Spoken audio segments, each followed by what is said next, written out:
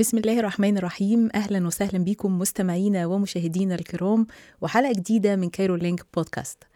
في الحقيقة أنا سعيدة جدا جدا إن أنا برجع ألتقي بحضراتكم بعد فترة غياب طويلة، وتعتبر من أطول الفترات اللي توقفنا فيها من ساعة ما بدأنا في ديسمبر 2019. في أول وقوف مهني ليا قدام الميكروفون كان أجمل تسجيل ممكن أبدأ بيه هو إن أنا أوجه رسالة شكر لأمي لتعبها وتضحياتها الكبيرة في مشوار الحياة، خصوصا بعد ما والدي توفاه الله من أكتر من 33 سنة. والنهاردة وبعد فترة الغياب دي هذكرها بشكل مختلف. بسم الله الرحمن الرحيم. ولنبلونكم بشيء من الخوف والجوع ونقص من الأموال والأنفس والثمرات وبشر الصابرين الذين إذا أصابتهم مصيبة قالوا إنا لله وإنا إليه راجعون أولئك عليهم صلوات من ربهم ورحمة وأولئك هم المهتدون. في الحقيقة الحلقة دي مع إنها من أقرب الحلقات لقلبي ولكنها من أصعب الحلقات، لأن والدتي صاحبة المشوار الطويل ورفيقة الدرب زي ما بيقولوا توفاها الله في 1 سبتمبر عام 2021 24 محرم 1443. وزي ما بيقولوا كده الحلقة دي حلقة دعم وحلقة مشاركة مشاعر، لأن بعد ما حصل ده أنا كنت نفسي جدا جدا أسجل، ولكن جوايا إحساس أنا مش فاهماه.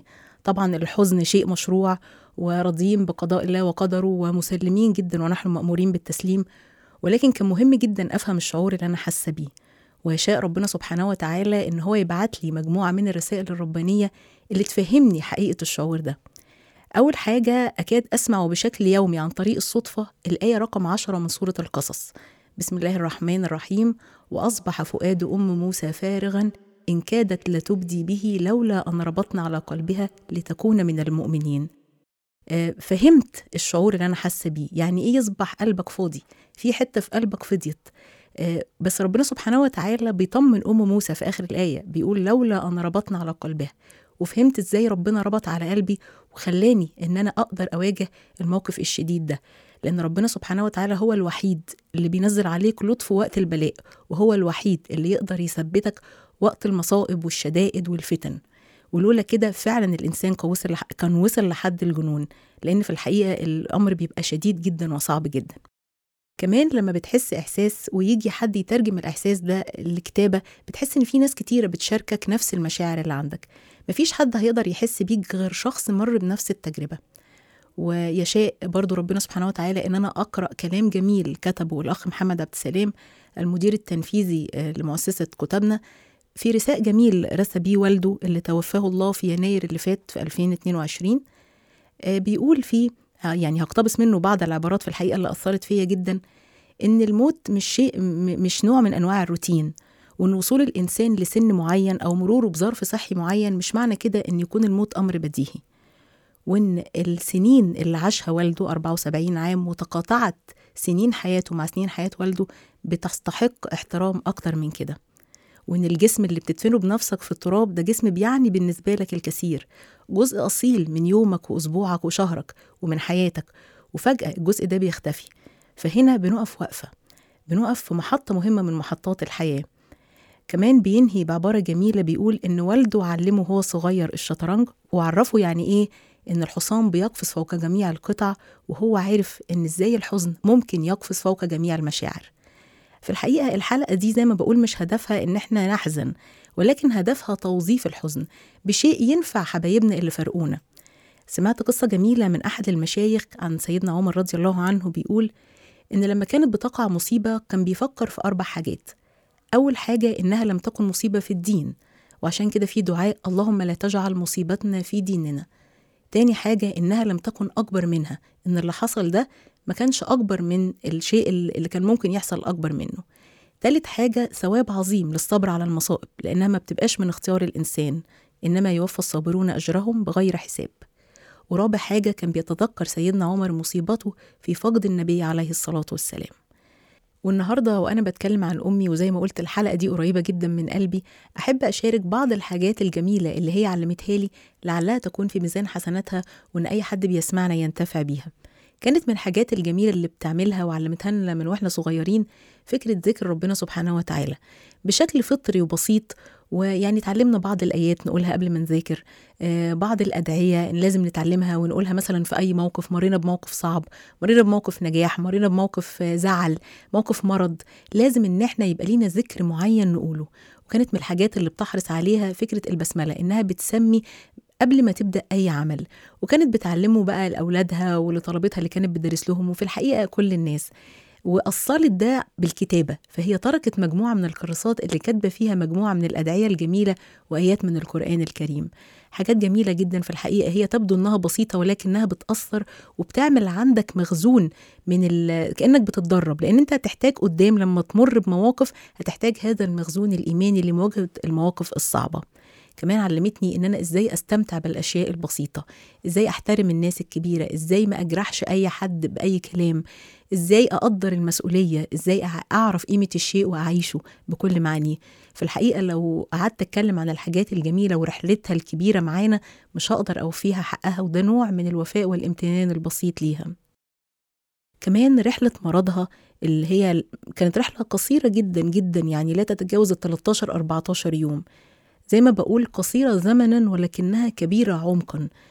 تأثرت جدا ببعض الحاجات اللي حصلت لي فيها، وزي ما بقول لطف ربنا كان مصاحبني فيها في كل دقيقة، من أول إزاي أعرف تيسير دخولها المستشفى بدون أي وسائط، إن ربنا ينور بصيرتك إنك تاخد قرار محتاج تاخده في نفس الثانية، ناس تساعدك، ناس تكلمك. صراحة بشكر كل أهلي وأصحابي اللي وقفوا جنبي، يعني وقفة كبيرة جدا جدا. وتجلى في هذه الرحلة معنى الأخوة في الله. فهمت يعني إيه إنك تبقى تعبان ومش قادر تعمل حاجة وفجأة تلاقي الباب بيخبط وحد بعت لك أكل. وكان في أحيانا الناس معرفهاش حرفيا بتبعت لي أكل. يعني إيه ناس تقيم الليل عشان تدعي لأمك وهي ما تعرفهاش، أخ كريم يكتب بوست على الفيسبوك ويطلب الدعاء لأمي، فتخش ناس ما تعرفنيش تدعي بأدعية جميلة. فأنا ممتنة جدا جدا لكل حد في الحقيقة ساعدني في الرحلة دي. ممتنة لكل مكالمة تليفون جت طمنتني في وقت أكاد كنت أصل فيه للجنون، وفي الحقيقة كلمة أو رسالة طمنتني. معاني كبيرة زي ما بقول، وفكرة لطف ربنا سبحانه وتعالى، إن ربي لطيف لما يشاء إنه هو العليم الحكيم. نرجع تاني لفكرة ذكر الله، ألا بذكر الله تطمئن القلوب. يا ريت فعلا نحرص على الموضوع ده، نأصله في أولادنا. صدقوني في الحقيقة هيحتاجوه في مشوار حياتهم الطويل. حابة زي ما أقول إن أنا أشكر كل الناس اللي وقفت جنبي. كمان ما أقدرش أنسى السيدات الكريمات اللي كانوا معها في المستشفى، لأن هي في الحقيقة كانت مريضة بفيروس كورونا، وكان زمن قصير جدا.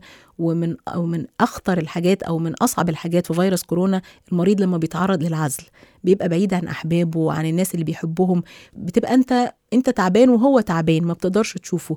كان في ربنا سبحانه وتعالى سخر لي ناس تطمني عليها، برغم ان هم ما كانوش معاها في نفس المكان، يتصلوا بيا ويطمنوني عليها. فأنا زي ما بقول ممتنة جدا جدا لهذه الرحلة اللي تجلى فيها لطف ربنا سبحانه وتعالى بيا. زي أرجع وأقول تاني، الحلقة دي هي حلقة مشاركة مشاعر، حلقة من القلب للقلب، حلقة مشاركة لكل الناس اللي فقدوا عزيز لديهم في الفترة الزمنية اللي فاتت أو يمكن قبل كده. وفي الحقيقة يعني أنا عايزة أتكلم عنهم كلهم، ولكن حابة أخص بالذكر صديقتي العزيزة وأختي شاذة حسن، واحدة من مؤسسين هذا البودكاست، وهي والدتها توفاها الله بعد أمي ب22 يوم بس. حتى أنا استغربت إن إحنا الاتنين مرينا بنفس التجربة في نفس الشهر. فربنا يرحمهم جميعا رحمة واسعة ويسكنهم فسيح جناته ويتقبلهم في الصالحين.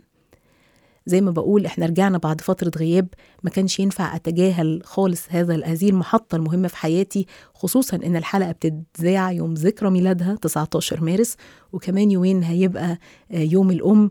كمان إحنا في شهر شعبان، شهر فضيل بترفع فيه الأعمال، وأرجو يعني لطفا إن أي حد بيسمعني أو بيشوفني يعني لا ينسانا من دعائه، لعل ربنا سبحانه وتعالى يتقبل دعائه. أنا عارفة إن في مجموعة من الأصدقاء بيتواصلوا معايا بشكل مباشر، ولكن زي ما قلت قبل كده في مجموعة من المستمعين، خصوصا بشوف ده في تحليلات استماع الحلقات، بيسمعوني في أماكن أنا ما تخيلش إن أنا بتسمع فيها، ويشرفني جدا جدا إن اسم أمي يذكر في هذه الأماكن ويتذكرون دائما بالدعاء. يعني حابة فعلا زي ما بقول إن أنا أشكر كل حد سأل علينا في الفترة اللي فاتت. ربنا يشفي مرضانا ويرحم موتانا جميعا. الحلقة دي يعني زي ما قلت حلقة قريبة جدا من قلبي، فأنا بأشهد الله سبحانه وتعالى وأشهدكم إن أمي كانت خير صديق وخير رفيق في الطريق، وأنها أدت الأمانة، وأنها أكرمتني، وأنها رحمتني. يعني بستسمح زي ما قلت المستمعين والمشاهدين لطفا يعني يدعوا ليها بالرحمة والمغفرة، وأن يتقبلها الله في عباد الصالحين. اللهم اشفي مرضانا وارحم موتانا وارزقنا من اليقين ما تهون علينا به مصائب الدنيا. بشكركم شكرا جزيلا للمتابعة. إن شاء الله هنسيب في وصف الحلقة لينك المحاضرة جميلة بتتكلم عن لطف ربنا سبحانه وتعالى، وكمان هنسيب لينك حلقة كنا عملناها قبل كده، الصبر على أقدار الله المؤلمة للشيخ مهاب عثمان، وكانت صدقة عن روح الشاب بجاد شعير. بشكركم مرة تانية شكرا جزيلا، وإن شاء الله يكون في مجموعة من الحلقات قريبا، ونستسمح كمان أي حد مر بنفس التجربة إن هو يسيب لنا تجربته في التعليقات، ربما احنا نناقشها في حلقات قادمة إن شاء الله. شكرا جزيلا، ونلتقي في حلقات قريبة.